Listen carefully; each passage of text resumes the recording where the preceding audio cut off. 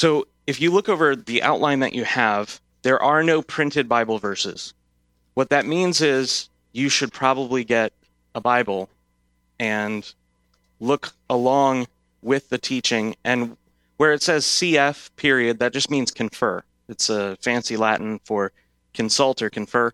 Look it up. You don't have to look it up right away. Some of them you may feel like you need to look it up right away. But this really is designed for you to review as well in the future after today. So the reason we're speaking about biblical finances in the Sunday School Hour today is for a while I've wanted to do a series of some sort, whether it would be, some sort of cell group or Sunday night meeting or something like that on the topic of biblical finances and how Christianity relates to money. However, there are many things to do in life. And so organizing that has kind of been postponed. We've got some other things coming up this year that are going to supplant it. So I felt like I could just do it all in one meeting. So get ready. We're going to go real quick through four main ideas. The four main ideas in what I'm calling general topics in biblical finances are these: the lordship of Jesus Christ, the central ideas in life and finance, and by central I mean some core ideas, not fully fleshed out, but somewhat reviewed, that relate to both the way that God has structured his world as well as the realm of finance. Many things in life are becoming increasingly specialized, technology, for instance. But even so, even with all the high specification in certain skills or technologies or arts, the underlying principles which rule those dimensions of life are general, such that we can make observations about the way that God has made his world and interpret that realm according to those revelations or general understandings. So by central ideas, I'm not going to be looking at, financial terms. I'm going to be looking at principles behind all of life, which help to orient the way we approach biblical finance in our thinking. We're going to look at some common dangers and temptations to finance, and then finally we're going to look at a few practical means of introductory stewardship. Last week in the sermon, I mentioned that there was a quote. At the time, I had forgotten who it was from. I thought it was from J.I. Packer. Could have been from J.I. Packer, but it wasn't. It's from a man named Abraham Kuyper. And Abraham Kuyper was a theologian at the turn of the 19th into the 20th centuries, and he's a wonderful theologian. He's quoted here on this page: "There is not a square inch in the whole domain of human existence over which Christ, who is sovereign over all, does not cry, 'Mine.'" Think about that. Abraham Kuyper in this quote is not talking about the geographic region. He says the whole domain of our human existence. The whole sphere, dominion, domain, culture, world, if you will, of the human existence is governed by Jesus Christ, and he has a claim on it and says over it, "Mine." Everything that you have ever seen was created by God. You have never seen a thing that was not created by God. Now, admittedly, that was fashioned by a man or a woman, but it was not created by them. I'm reminded of the quote reminded of the joke where an atheist challenges God to make an apple tree or a fish or something like that, and he challenges God, and they set the terms about how long the scientist will be able to activate his technology in order to sort of form this, fake life. And at the beginning of the challenge, the scientist presents himself with all of his tools and technology and machines. And God immediately says, "Oh, well, wait a second. First, you got to get your own stuff. You got to get your own matter, because all of it was made by God. Because it was made by God, God has claim to it. If you make something, you have claim to it. Christ, the Word of God, was the person of the Trinity through whom the world was made, according to Colossians 1, and he is the heir, that is the recipient, the one who has the title deed for all of creation. Jesus Christ, in coming to die on the cross, replaces the first Adam as the last Adam, and as the first Adam was given over dominion and lost that dominion through his sin, Christ has redeemed that dominion, reinstated it for himself, and also given it to his church. So, in Revelation, John on the island of Patmos, as he begins his letter to the churches, he sees Jesus Christ, and he speaks of Jesus Christ in Revelation 1, 4, and 5 as the ruler of the kings of the earth. And I'd like to make the observation, if he's the ruler of kings, he's the ruler of things. Now that's poetic, so you'll remember it easily. But the point is, if Jesus Christ is the ruler over the kings of the earth, then that means he owns all the things they own. We're a little bit deficient in our understanding of what a king is living in this culture, because we don't have kings. We have presidents. Some of us, when we think of kings, we think of presidents that you just elect for their life. It's very different. In a monarchy, even a constitutional monarchy, everything belongs to the king, and you are subjects of the king. You're not citizens of the king. It's very different living in a democracy. We don't really fully understand what it means to say the claims of the crown rights of Jesus Christ. It's very hard for us to get our minds around that sort of an idea. Christianity, therefore, because we serve a risen Christ who has claim over everything and every sphere of life, that means Christianity is not just about spiritual things. Christianity is not about what you do on Sundays alone, how you pray, how you read your Bible, how you witness with your friends, about some sort of inner hidden life. Christianity is a totalizing worldview which necessarily will produce a manifestation in the way that you live your life. Everything that you do is fruit of how you think, feel, and believe concerning God and his word and your calling on your life. All of it. Every single thing. Good things and bad. So, being a disciple, you are intending to submit your will to Christ. If anyone does not take up his cross, he cannot be my disciple, is what our Lord said. He's not saying that you can be a Christian, go to church, be a seeker indefinitely. Certainly there is a time to evaluate the claims of Christianity and to become increasingly aware of your sins such that you eventually decide to follow him. But once you've decided to follow him, it's total. There's no going back. It's not as if you can say concerning Christ, I want your salvation, I want your blessings on the emotional dimension of your life. I even want the blessings of your grace on my finances, but I don't want to actually serve you with my finances. It's impossible to be able to say that as a believer. So, understanding his rightful claims, we understand that Christ has claim on our money just as much as on our emotional life, just as much as our prayer life, how we think about all areas of life. They're all under Jesus Christ. So, some central ideas in life and finance. This is going to sound to some of you like I am teaching a vocabulary lesson. But I'm intending to, by reviewing some of these words, which you'll see in bold on your outline, some of these words we're going to look at, and you think very wrongly about some of these words. It's a large enough audience that if I throw a dart in that direction, it'll land. Some of you have been so inundated by the culture on some of these terms we're about to look at, that you are in need of rethinking and reevaluating the way that you see and relate to work, money, finance, life, etc. So, I'm not intending to give you just a vocabulary lesson. I'm intending to talk about very briefly some ideas which shape the way that we approach money. Christians are not saved by doing good works. When you hear a message, specifically a Sunday school message, which is aimed at producing in the Christian maturity, you must remember the gospel. This message cannot be heard by someone who is not fully converted to Christ, not in the grace of God, not aided by the Holy Spirit, someone who is truly alive and not dead in their trespasses and sins. If you are dead in your trespasses and sins, no amount of financial coaching will ever produce the sort of things that we need to produce in the Christian life if we're ordered to walk according to the calling that we've been called to. If you are a true believer, if you have been saved by Jesus Christ, you are not saved by your good works, you're saved in order to do good works.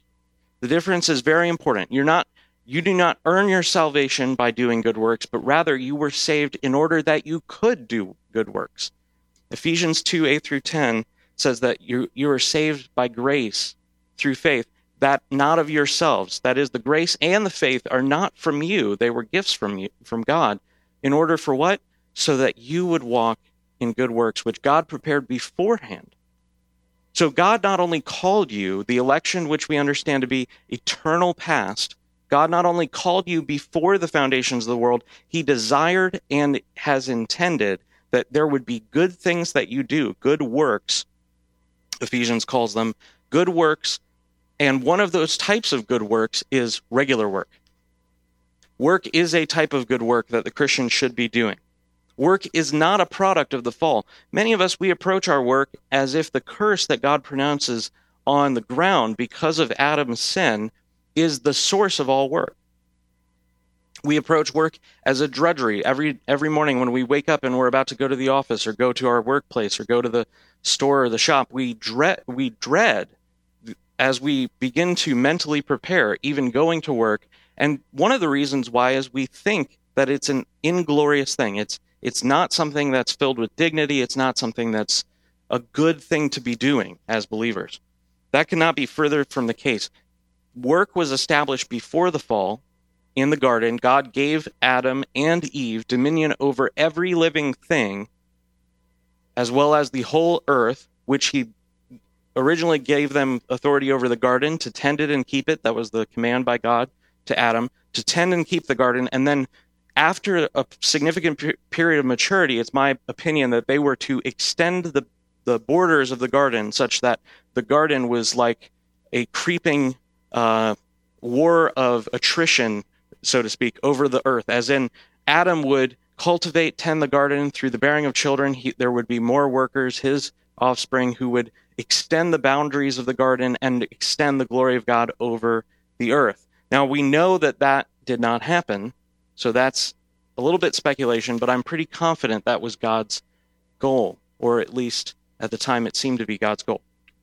The point being that Adam was supposed to tend and keep the garden, and that was going to be the means by which God allowed him to overcome the temptation. God wanted to prove, though, his grace and glory such that that did not happen, which we can't go far afield into the reasons why. Your job should not be a curse on your life, and you should not relate to it as a curse. Although there are occasionally elements of the curse, that is, things break down, tools fall apart, you make a mistake. Although there are elements of the curse, your job should not be a curse, and you shouldn't relate to it as such. If you're to work as unto the Lord, you can't go to work thinking it's a curse, or else you should run from it, right? Godly work brings a return, and ungodly work does not. What do I mean by ungodly work? Imagine, for example, you were commissioned by the state of Ohio, so to speak, or some government, to go around and advertise and sell lottery tickets. Think about this for a second. Your job is to go around and advertise lottery tickets. Now, I don't think it takes a very mature person to understand that selling lottery tickets does not produce a net benefit to the world. It doesn't bring a return. All it does is deceive people into hoping that there'll be a supposedly lucky person and, get that right lottery ticket and then be given all of this money that has nothing to do with wealth or return or work or equity. It would be a terrible thing for that to take place. And so there are different types of work. There's varying degrees of work that's godly or ungodly work. We're not going to go into detail on that, but there is godly work, and godly work brings a return, generally speaking, and ungodly work does not. This is why I very strongly oppose the minimum wage arguments, mainly because they're attempting to force people who own businesses to pay others for a certain amount of money units or wealth, which we're going to look at in a second, money, irrespective of whether or not they bring anything to the table, and simultaneously makes illegal any work that can't be done for that amount of money. For example, if you're paid by someone right now, we have many people in the city of Dayton to go around, walk around the streets of Dayton and sweep up trash. Now, that is, by mentioning that, I'm not saying in any way that that is an inglorious thing. That is one of the most needed jobs in all of the downtown area because it's so dirty, because we all have this understanding. We have a very little understanding of private property rights and dignity of creation, etc. And so people just throw their trash everywhere. But at the same time, to assert that someone picking up trash is worth or not worth, but rather deserves to be paid the exact same amount of money as, say, a network technician or someone who is, I don't know, building a wall or a house, what have you. It's ludicrous. The reason why is because people with unskilled labor, where jobs they don't have a demand for those jobs can be filled by many, many people. And so there are economic principles at work which war against the concept of the minimum wage, but mostly the reason why I'm against the concept of a minimum wage is because it's fueled by a spirit of entitlement, which we're about to look at. So, work produces wealth. It brings a return. Wealth is a tool that Christians should use in order to glorify Christ. You do not seek work, and you don't decide the type of work that you're doing in order to maximally produce wealth. That's not the purpose of work, but it is one of the outcomes of work. Wealth allows for the funding of the church, endowments for education, patronage of art, investments in technology, charitable works of mercy and kindness, etc., etc. Think about what's going on in this room this moment. We are in a building that was made by an engineer, a blueprint draftsman, someone who went to school for years, probably produced a template. That template was sold to a construction company. That construction company was either commissioned to or bought a piece of land, and then they built a building, and we're all now here because of the technology that allowed them to build this building. Likewise, I'm talking in the physical, releasing a wave of air that's a wave of sound carried on the air, which is hitting a microphone, which is causing little tiny impressions in a magnet to cause electrons to flow through a device, which is then taking those electrons and transmitting them again over the air to a machine in the back of our building, which is receiving those radio waves, which are invisible. That is mind-blowing, and none of that would be possible without work, wealth, investment, and technology. The very electricity which is fueling this meeting right now, which is helping to cause the lights to stay on, the sound to continue to be produced, is being generated downtown by a generator owned by DP&L, managed by software and people and investment. And that's constantly happening right now. Work, which produces wealth, therefore, is the basic building block of culture. Without work, there can be no culture, and therefore we understand work to be a good thing. Wealth is a means by which culture is made, and without wealth, there can be no worship, because if you look biblically, all worship is costly. Every aspect, every dimension of worship in the scriptures always includes a sacrifice. It always includes either the death of an animal, the death of a person, the giving of money, the giving of the produce of the land, etc. All worship is fueled by work. Without work, there can be no worship. So, moving to the next page, we work for a return, not for money. This is why I said it earlier. It's going to sound like a vocabulary lesson, but it's important that we examine the fundamental principles behind which we approach money and finance. Money is supposed to be, although it is not today, money is supposed to be a scarce, divisible, and standard means of exchange for value. What does that mean? It means that I have this thing, let's call it money. Don't think of dollar bills right now. Think of just some physical manifestation of a thing called money. You can think of Legos. That might be a little bit more real. At least there's one company in charge of making the Legos. Nevertheless, you can think of Legos. Legos are small, they're standard, they're evenly divisible, and they can easily be exchanged. Now, I'm not suggesting Legos are a good form of currency. The point is, absolutely, Legos are the bomb. The point is that money is supposed to be regulated, standard, and an exchange of value. So by giving someone money, you're not saying, you love them this much or they're worth this much. It's an exchange of value such that you can invest your time, energy in something right now, receive that money, and then take that money and over time exchange it with others for goods and services. That's the purpose and point of money. The Federal Reserve System in our world today, and if you don't know those three words, the Federal Reserve System, then you have a lot of homework to do. It is not money. The reason it's not money is it's not scarce. It is easily divisible. but it is not regulated or standardized, such that the U.S. Treasury, through the swapping of debt, devalues the money that's sitting in your bank account right now. You're constantly being warred against, and the reason why, as I say on the first page, the reason why the Federal Reserve System is so complicated, the reason why most of you don't understand it, is because it's dishonest. It is an intentionally dishonest scheme intended to dilute the currency of the people of the United States over time, to reward the private few bankers who regulate that system. Now, that being said, we need to continue to move, but those are some ideas. Work is not simply done for money. You're not working to get dollars. You're working to bring a return. And it happens to be the case that you receive a return for your work, and most often you're paid in dollars by an employer or by your customers if you run a small business. But there are many forms of work which never see a return in dollars. You can think of gardening. You can think of building your own house. That's a little rare these days, but that used to be, 300 years ago, that was the thing to do. When you arrived in Ohio, you would build your house. Usually you'd come here with a little bit of money. You would receive a tract of land given to you by the government to settle that land, with the agreement that you would have to stay on that land for 5 years. Well, it gets cold in Ohio, and I love to highlight that fact. And if you don't build a house, you're going to freeze.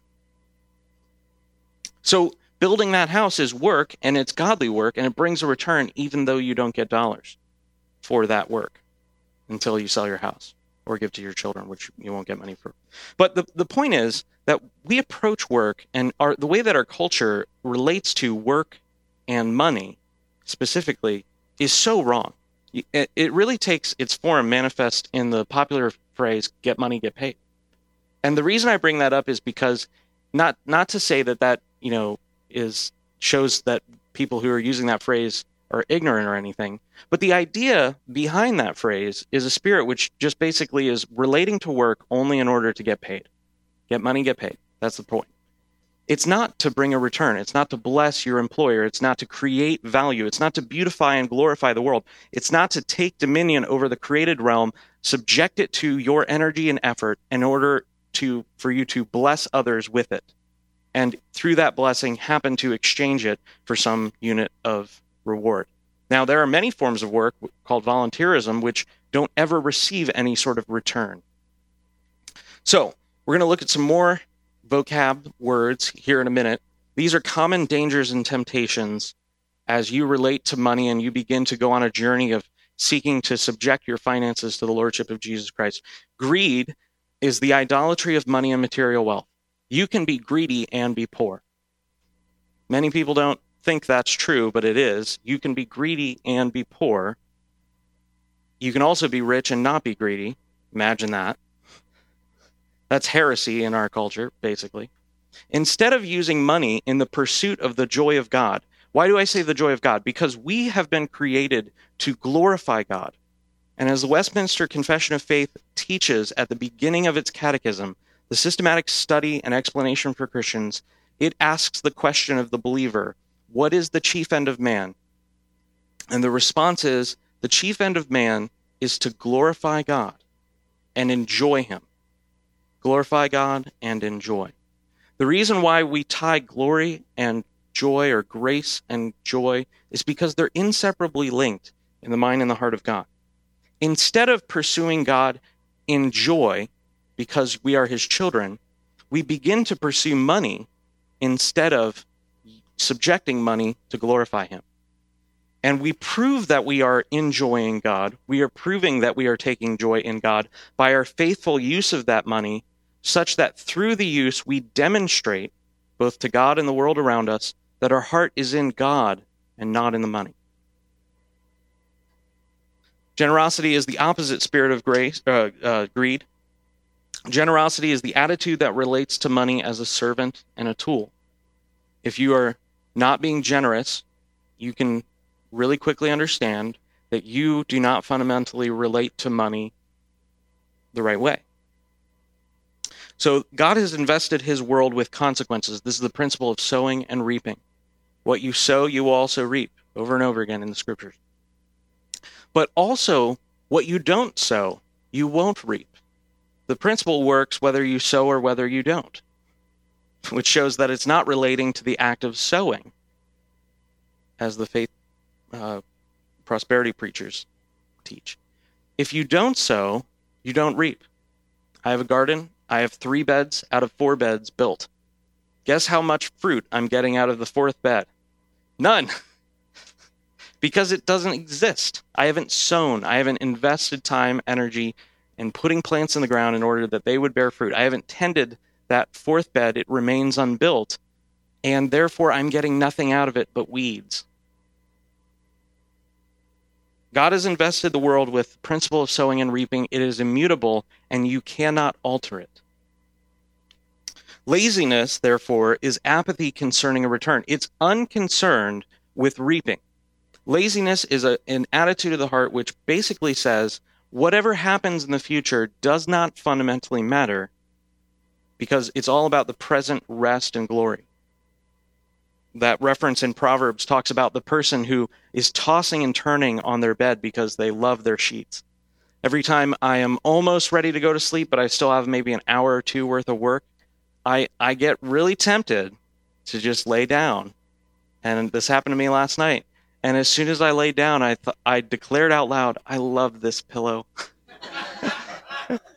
Now, I assure you, brothers and sisters, I was not being lazy yesterday. That's not my point in bringing up that story. The point is, if you love your bed more than you love God, which is just a manifestation of laziness, that doesn't cause the laziness. The laziness is already in your heart. It's already in your life through sin. And you subject that laziness and you take that captive in order to glorify Christ, such that you would beautify the world and extend his kingdom. Laziness says, I don't care about that. On the other side of laziness, you might call it industry or diligence. Diligence invests now for a greater future return that is other-focused. Why is it other-focused? Because those things which are sown multiply. You put in one seed, but that plant brings forth multiple pieces of fruit.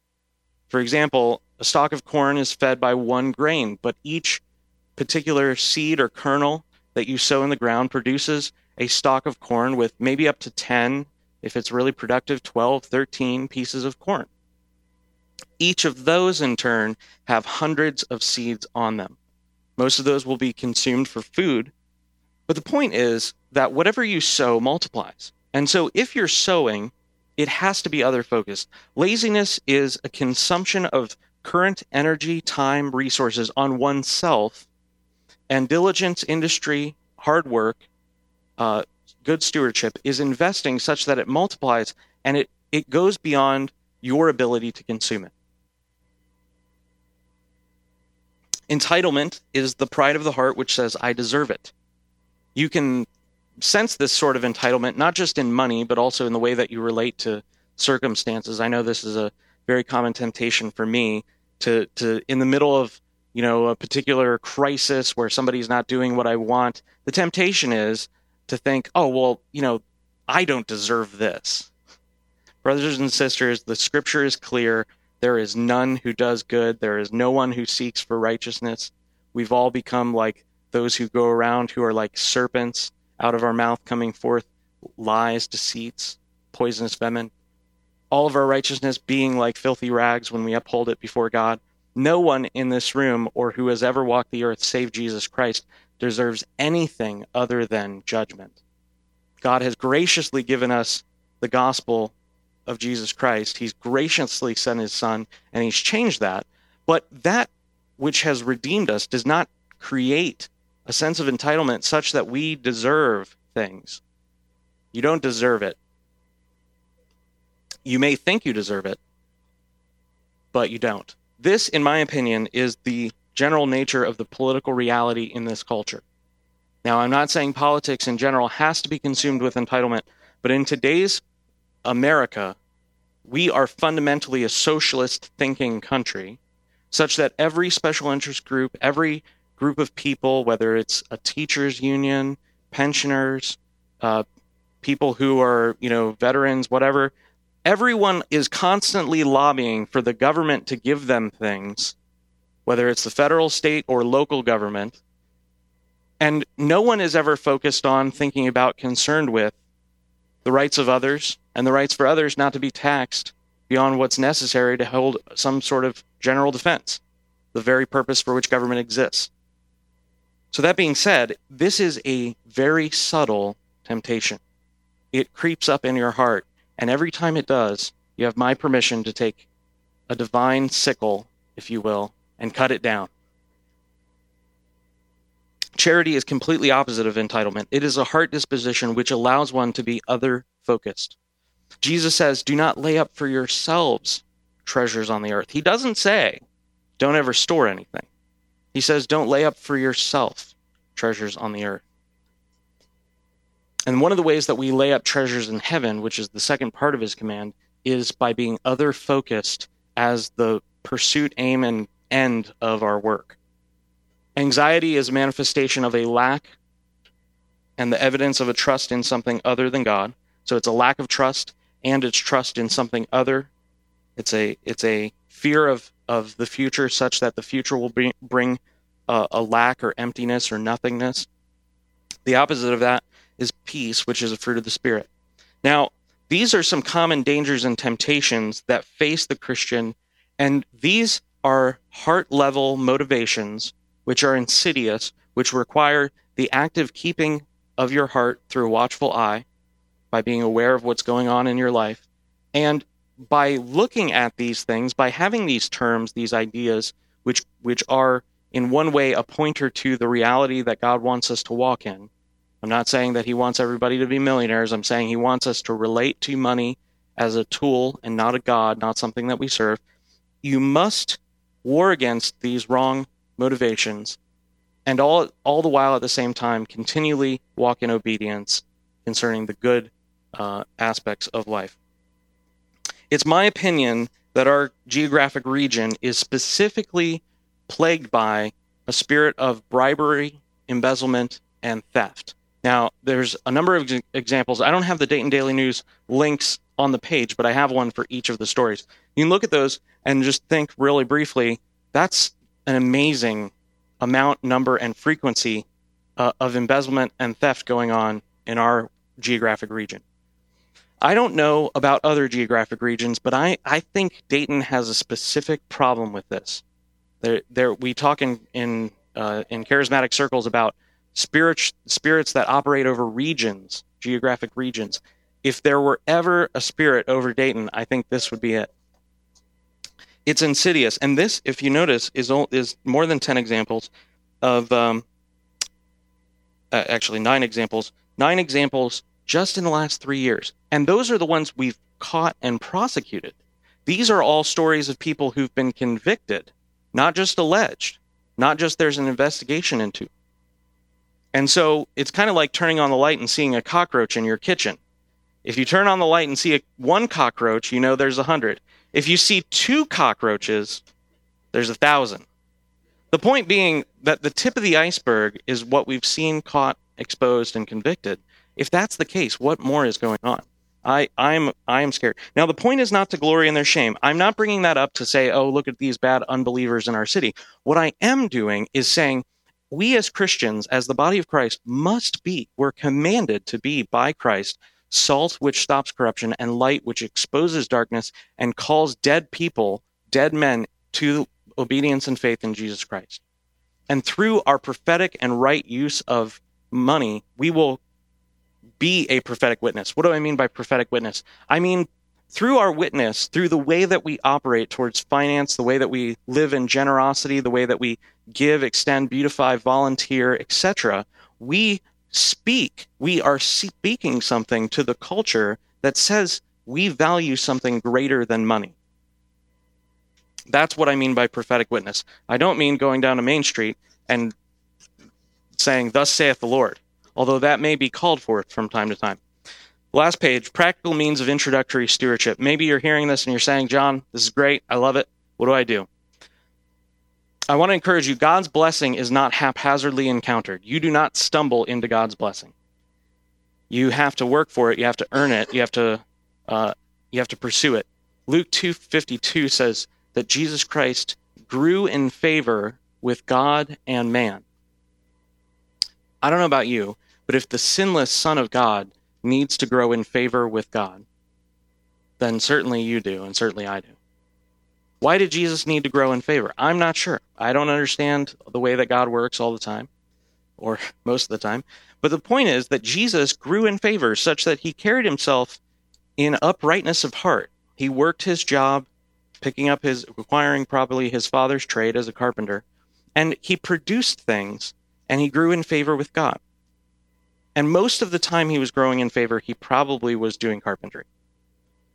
He didn't start his public ministry, he didn't start doing miracles until around, we believe, the age of 30. It doesn't say in the Gospels, but based on the timeline, we think he was around 30, which means he effectively had about 15 years, probably more like 20 years, of mundane things. It's almost insulting. What I love about the doctrine of the incarnation is when you think about it, every aspect of the incarnation insults the rational mind, which says, that's the Son of God, he doesn't need to do that. Think about this. You can test yourself in this. Think about, have you ever thought that Jesus actually went to the restroom? And you're immediately, half of you are now in the religious spirit, because you're saying, oh no, he didn't. The point is, if Jesus Christ the one who fashioned trees, is taking them, hewing them down, cutting them apart, fashioning them into pieces of furniture, if the fact that he did that, that should be able to speak to you about how you approach work. It wasn't beneath him. That's what the doctrine of the incarnation means. It wasn't beneath him. So, if you're to pursue God's favor, as Christ did, and I hope you are going to do that, you must intend to do it. The first practical means of intending to obtain God's favor on your life is to practically, faithfully steward your finances through tithing. Now, I personally have given a talk on tithing in the last, I think, calendar year. Maybe in the last year to date. I'm not sure. But those are the same thing. In the last 365 days, I believe I've talked about tithing. It's on the website. You can find it. If you need proof that tithing is still in effect, 1 Corinthians 9 through 14, there is no specific principle of Scripture which says if it is not directly repeated in the New Testament, it is not in effect. There is no principle of Scripture at all. And also, even if there was that principle of Scripture, even if you adopted that hermeneutic, Paul explicitly says in 1 Corinthians 9 that we should live in the same way. And so he basically says it through, if those who share in the sacrifices, etc., therefore, how will we live? How will we? And he's talking about ministers. The point is, if you're unwilling to be obedient to God in tithing, which is the first element of walking out biblical finance, then you don't need to do the rest of this numbered list 1 through 8 on the rest of the page. And that is, by me saying that, I'm not saying that, you need to go all woe is me on me. And you need to figure it out. You need to seek the truth, to be teachable and repent, and then do the rest of it. I'm not saying that, you can't ever make progress in that area. If you don't currently understand why tithing is still required as a New Testament Christian, then take some time to search it out. And after you do that, you'll begin to understand that tithing is the means by which the average Christian contributes financially to the kingdom of God. Most of you will not run businesses which are then fully dedicated to funding or fueling and sending missionaries. Most of you will probably not work jobs which are being paid for preaching, paid for being a missionary. Most of you probably will not do anything like that, but it is the financial means by which most of you will contribute financially to the kingdom of God. I'm not saying that you won't contribute in other ways, and this is actually a very insidious temptation, the giving of money to causes, but not ever the giving of time. That's another temptation that we face. So, some practical next steps in the pursuit of godly stewardship. Ask for wisdom from God. 2, repent of wrong motivations. One of the things that you have to understand is that Christian obedience is principled, and then your heart and your mind come along behind the principle as you get it right. In fact, godly faith is such that you continue to obey even while you're through the grace of God, subjecting your heart, mind, and emotions to that teaching of God, which commands that obedience. For example, husbands who are tempted to cheat on their wives. They continue to obey even though the temptation is there, while they work on the reason the temptation is there, which is indwelling sin. It makes no sense in any dimension of life to say, well, I'm not going to obey God because I'm not truly rightly motivated. That's actually a false doctrine, which says that faith is some sort of inner hidden thing. Actually, faith is the trust which allows you to say, even though I can't see it, even though I don't understand it, I am choosing to respond to the Lord rightly, even while I work on my motivations. So, 3, confess financial sin to a pastor or leader and ask for counsel. 4, make restitution to those you have stolen from. The reason why we know that the scripture, that Jesus Christ intends to speak about the law concerning money as still being in effect, is in Exodus 22, it says that if anyone steals an ox from someone, he has to pay back 4 oxen, right? When Zacchaeus in the New Testament gets saved, he says, if I've cheated anyone, I will pay back 4 times. Guess what, brothers and sisters? Jesus Christ did not slap him in the face and say, brother, you're under grace, not under law. He said, good, salvation has come to this house. Jesus rejoiced in the fact that Zacchaeus was willing to do the law of God concerning restitution. That word itself is probably foreign to you. You may have not even heard it in the last few years, but restitution is a principal means by which God restores the world from the sin and the effects of sin that you've carried out. Make restitution to those you've stolen from. 5, find godly employment as opposed to ungodly employment. We've talked about that briefly. Don't just pursue something. Every once in a while, I hear about these fellow programmers who are making killings on the stock market by writing some software, and that software just trades all day on its own. It's automated, and they're making millions of dollars, pulling it down and spending on whatever. There's always the temptation.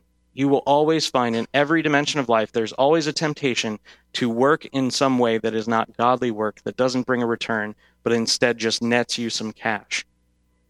Don't be interested in that. I think that's the 1 Thessalonians 4, 9 through 12 passage. Those who seek to be rich pierce themselves with many pains and fall into a snare. It's terrifying. Make a plan, number 6, make a plan to eliminate debt and save for the future. 7, learn about financial math.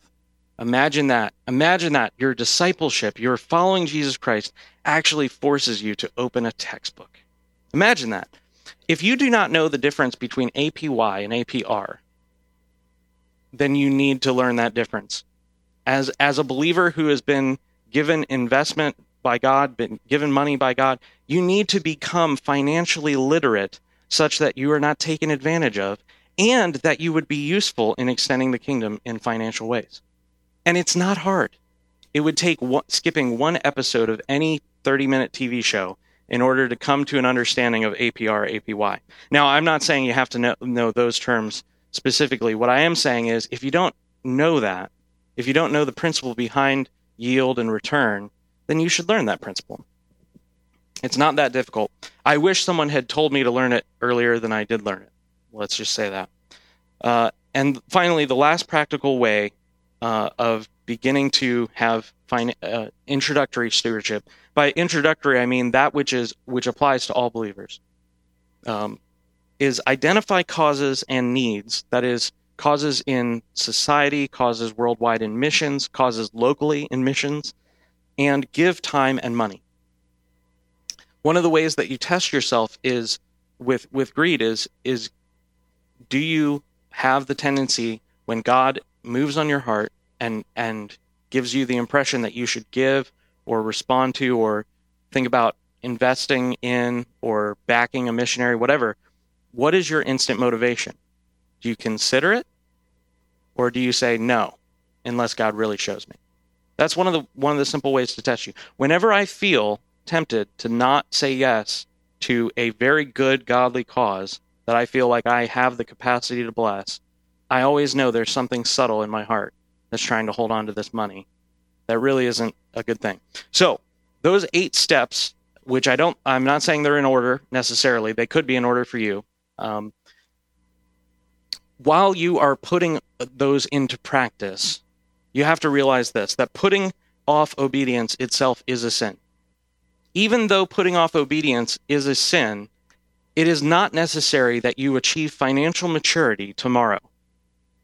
What matters more is your ability to, through repentance and faith, change the trajectory of how you're relating to money and finance such that you're headed in a godly direction as opposed to an ungodly direction. Some of you, this means you need to change and repent of motivations concerning how you relate to your employer and boss. In fact, that's probably one of the introductory means. It could be that you have to repent concerning your greed and your lack of willingness to trust God that He is right when He demands 10% of your a representative federal tithe of your return. Whatever it looks like, you will not achieve financial maturity tomorrow. And like the best things in life, wine, cheese, cigars, coffee, well, not really coffee, but chocolate, not yet, and age, they're aged. It takes time for them to achieve a maturity. Without that maturity, they're still okay. You know, if you ate that cheese or drank that wine, it would still be food, but it wouldn't be great food. Likewise, the maturity that Christ wishes to bring in your life requires faithfulness over time. You can't just say, oh, well, I got my finances in order this week, I'm going to be blessed, and then coast. You have to continually subject your finances to the Lordship of Jesus Christ. And temptations which will show up later in the future, which may not be manifest now, have to be rooted out whenever they show up. For example, right now you may not be very rich, you may be, somewhat of a poor person, and that's fine. But when you begin to walk out these strategies, these means by which you may see some very practical means of blessing. You may start to have some savings, you may start to have some material goods, and the very temptations which will cause you to hold on to those things, they might not be manifest today. They may only be manifest when you're given a little bit more authority.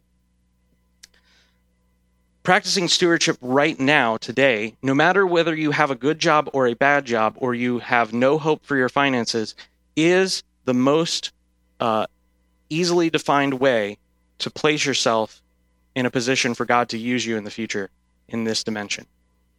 I wish and I long for the day when I, my friends, we have people in this church have businesses such that we can pay for the missions in Dayton, cities around here, other countries. But before I get there, I'm going to be faithful today. I want to give large sums to the gospel. I want to beautify, glorify this world, and bring forth the kingdom. But until I get there, I'm going to give my little today. Likewise, it's important that we understand all of these things that are manifest in our life concerning physical goods, money, how we relate to finances. They are all done with the understanding that the true riches are not physical goods, but rather the knowledge of Jesus Christ and fellowship with His Spirit. If you're not firmly convinced of that, getting these things right will actually be a curse to you. But if you have the right disposition in your heart towards God being the true wealth, the scriptures being better than gold, then adding these things will be a blessing to you in your life today. So let's pray. Father, we thank you for your word. We ask, Lord, that you would bless this church, even as you have blessed it already. We pray that you would allow us to further your kingdom through faithful stewardship. God, I pray that you would war against those aspects of our heart that are falsely humble, such that we never see a need for hard work or ambition, but also, Lord, kill at the same time ungodly ambition, which would seek to gain through illicit means and manipulate others. God, I pray that this church would be a tool in your hand to further the kingdom of God financially. In your name, amen.